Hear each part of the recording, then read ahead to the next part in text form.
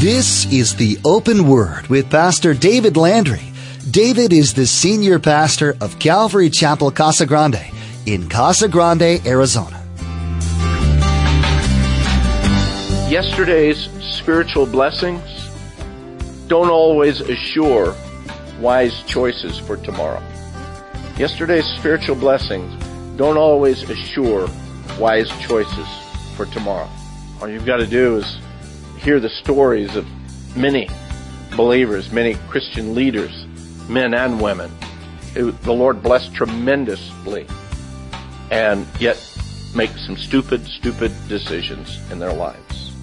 As we look at the life of Samson, there are many attributes that we as believers should steer clear from. Samson's pride and lust got the better of him and was the reason for his undoing. During the beginning of Samson's life, the Lord allowed him to have tremendous strength to do the Lord's work.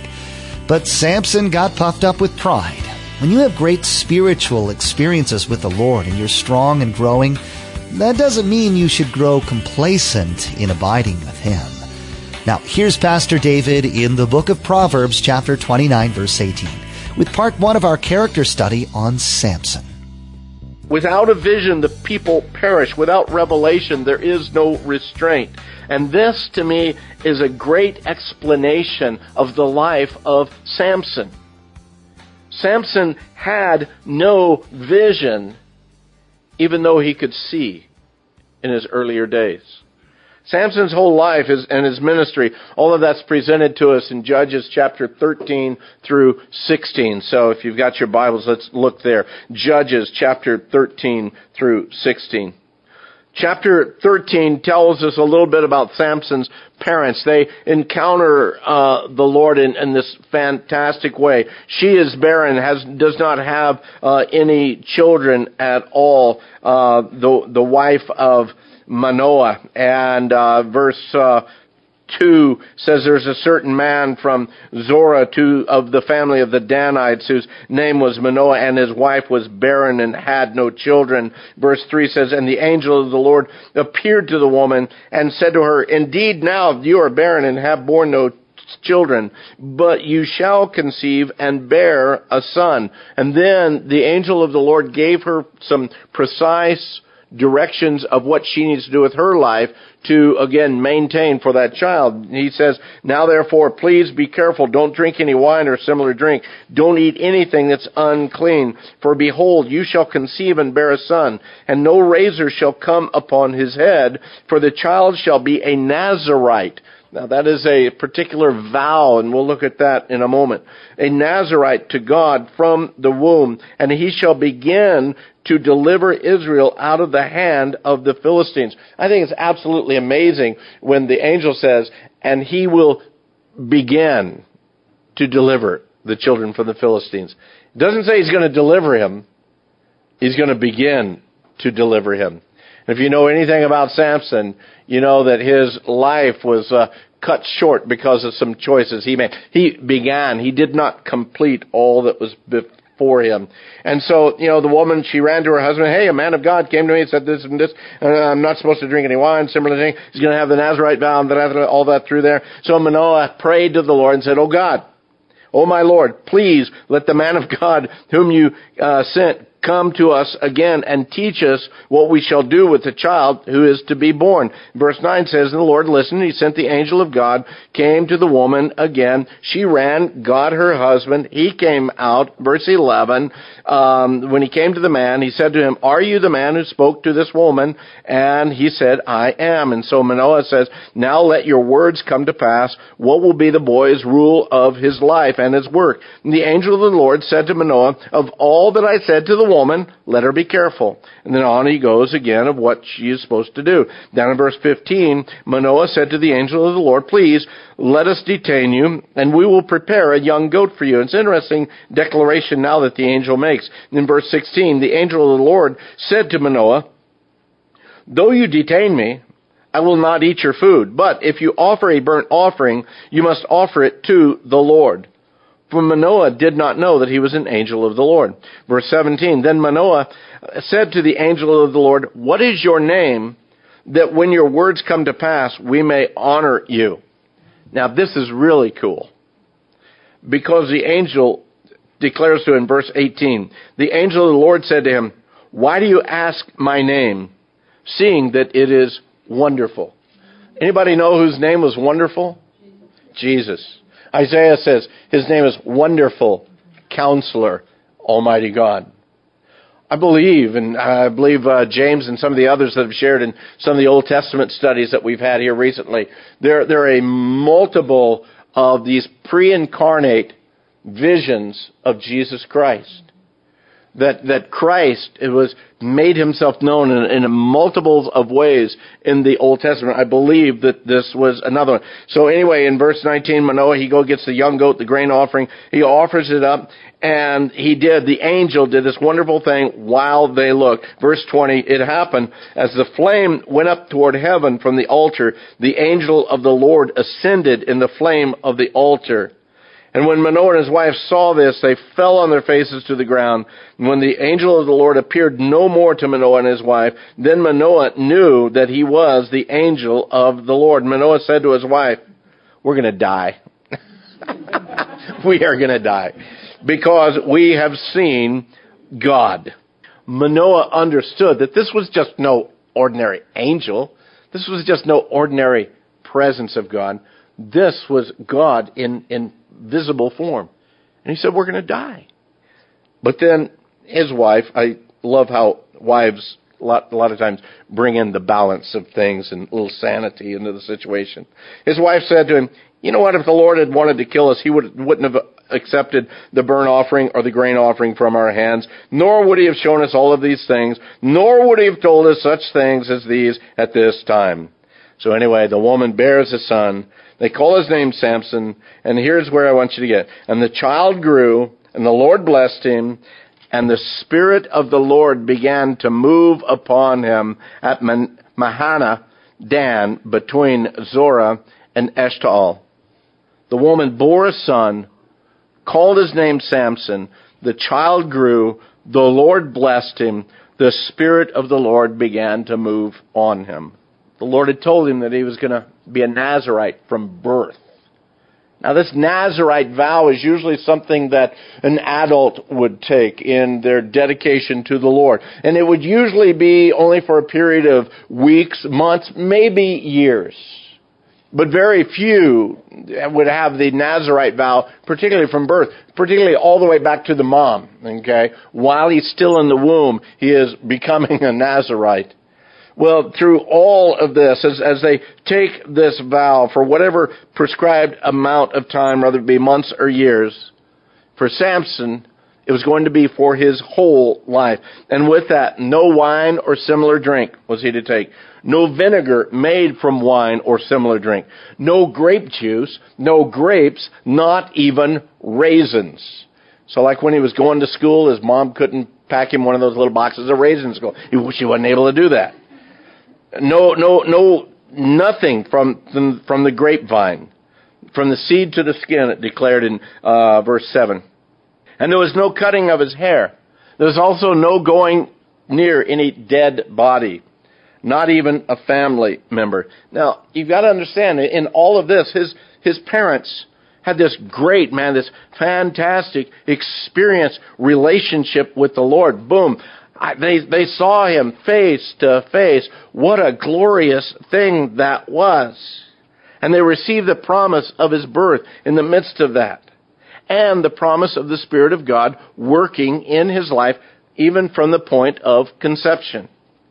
And then after he was born, it says right there at the end of chapter 13, that the Lord blessed him and the Spirit of the Lord moved on him. But here's lesson number 1, okay? Yesterday's spiritual blessings don't always assure wise choices for tomorrow. Yesterday's spiritual blessings don't always assure wise choices for tomorrow. All you've got to do is hear the stories of many believers, many Christian leaders, men and women, who the Lord blessed tremendously, and yet make some stupid decisions in their lives. Chapter 14, suddenly it starts showing us the type of man that Samson has become.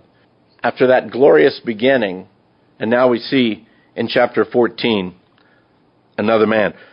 For Samson, God needed to become his God rather than the God of his parents. And we a lot of times see that in children and in youth. The parents have a great relationship with the Lord. The children rise up, and as they become later on in teen years, suddenly, where do they go? They fall off the map. Suddenly they're not in our young adult groups anymore. They made it through high school, they hit 18, and boom, they're out the door. That happens. Why? Because of the failure of the parents? Oh, no. I don't believe that that's the case at all. Now, do parents fail? Yeah, I'll join in with that group. We failed our kids a lot of times. But you know what? The kids come to a point where our God needs to be their God. They cannot live off of our faith anymore. It doesn't work for them.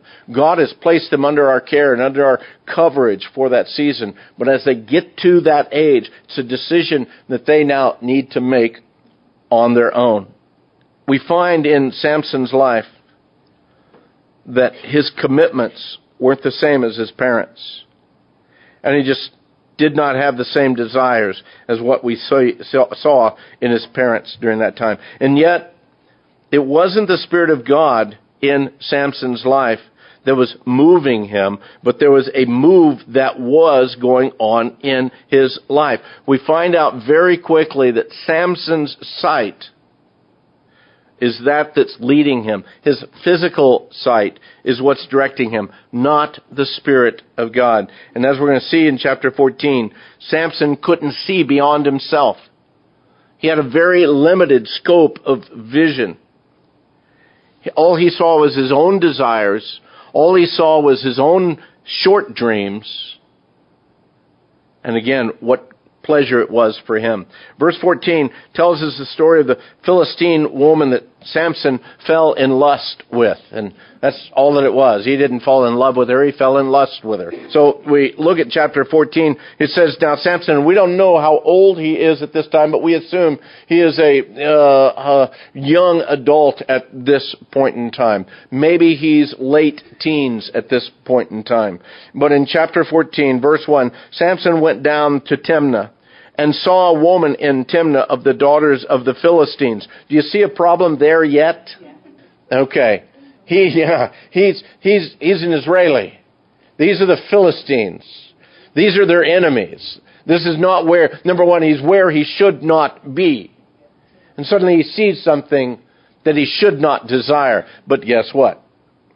So he went up and told his father and mother, saying, I've seen a woman in Timnah. My heart goes pitter-patter for her. And then he tells his parents, now go get her for me as a wife. Who is ruling the roost at this point in time? Samson. The child is the ruler of the home. Aren't you glad that we don't have that in our society anymore? Yeah.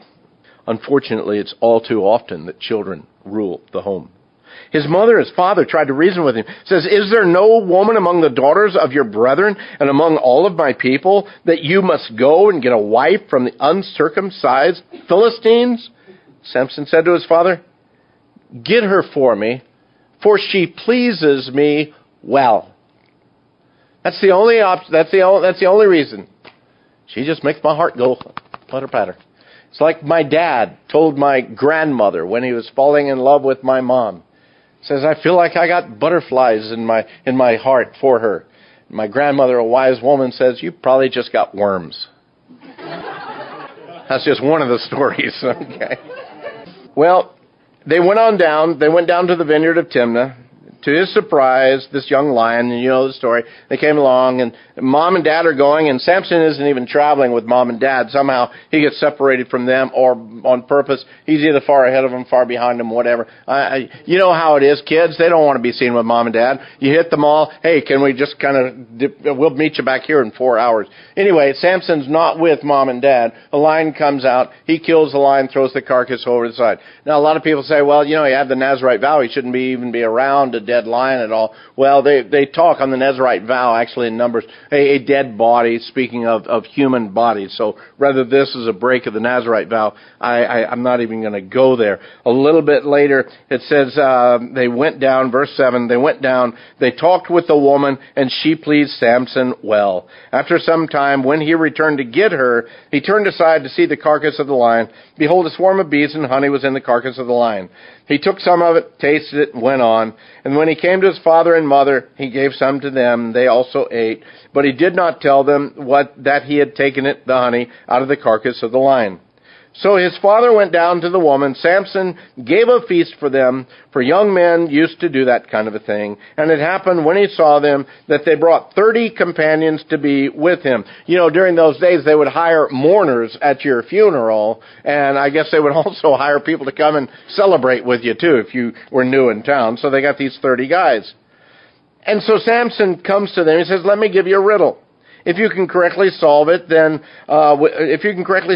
7 days of the feast, then I'll give you 30 linen garments and 30 changes of clothes. But if you can't explain it, then you're going to give me 30 linen garments and 30 changes of clothes." So they said, "Okay, pose your riddle that we may hear it." And so he says, "Out of the eater came something to eat. Out of the strong came something sweet." Now for 3 days they couldn't explain the riddle. And it came to pass on the 7th day of the feast. Now this is kind of interesting. I'm going to even stop here and pause real quick. This has nothing to do with the character study. We'll get into that in a moment. But Jewish weddings used to be like all week long.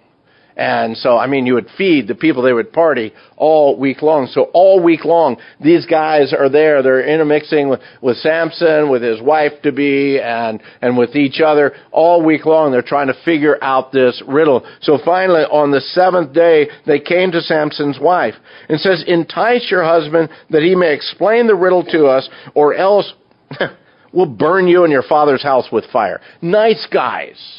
Close friends, okay? Or we're going to burn your house down with fire. Have you invited us in order to take away what's ours? Is that not so? And so Samson's wife wept on him. "You only hate me. You do not love me. You've posed a riddle to the sons of my people, but you've not explained it to me." Now, Samson is a sucker. Okay? There's just no way around it. We see this. Samson, because he is led by his own fleshly desires, because of his own fleshly pleasures, he is a sucker. And the fact is any of us, if we are led that way, we are a sucker to the enemy. The enemy suddenly realize, wow, this one is so easy because of their fleshly appetite. So easily to just draw in whatever way that I want to do it. And here he uses the object of Samson's infatuation to bring his demise. Beloved, the spiritual application for that is overwhelming. The very thing that draws us from absolute obedience to the Lord is the thing that will destroy us. The very thing. So she says, "You don't love me. You haven't told me."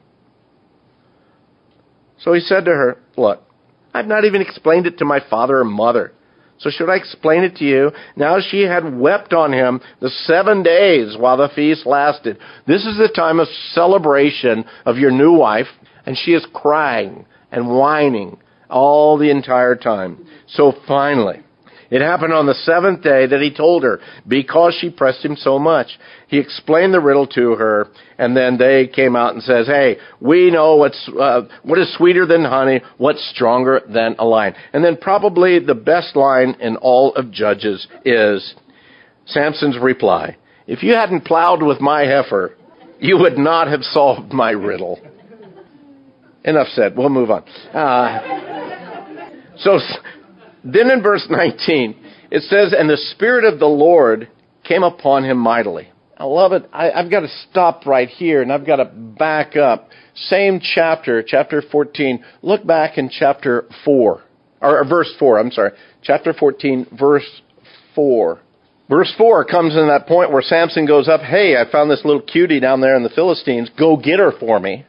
It's not Samson's idea to come against the Philistines. It's God's idea. Now, wait a minute. You telling me that God is responsible for Samson going after something that he shouldn't have? No, that's not what I'm telling you. And here where we look and see in verse 19, the Spirit of the Lord came upon Samson. Well, wait a minute. Didn't you tell me just a moment ago that Samson is going away from the things of the Lord? Yes. Bear those things in mind as we go along in this. But let me just give you this quick thought on that. Let me ask you the question. Has God ever used you in spite of you? I would say every one of us would have to shake our heads yes. Has God ever used any of your messes to bring about something good? Probably most of us would have to agree to that. Otherwise, we don't really understand and we don't really comprehend the declaration of Joseph to his brothers when he declared to his brothers, the very thing that you meant for evil, God used for good. Was the things that his brothers did to Joseph evil? Well, I think so. I think you look, yeah, they sold him into slavery, he got put in jail, or all these things in prison. All of these things were not good, and yet God, in the long process of things, brought them about. So does it really matter whether I'm good or not? Won't God just take care of it? It does matter. It matters greatly. And when you look at Samson's life, he is the epitome of the reality that, yes, we can screw up, God can use it, but you know what? We also have the consequences of those choices in our lives. I want to look here in this whole situation of his parents for a moment. And again, this brings in a lot of things, not just for Samson, but for all of us, even with children. Samson was apparently a child that was very favored by his parents. So far as we know, he's the only child of his parents. He is a male child of his parents. How did he come about? An angel of the Lord says, hey, I'm going to bless you with this child. Do you think that you would have like, wow, this kid is special? You know you would. God spoke to you purposefully. You'd been barren all of this time. Now God in person comes to you and says, hey, you're going to have this kid, and I'm going to bless him in a great way.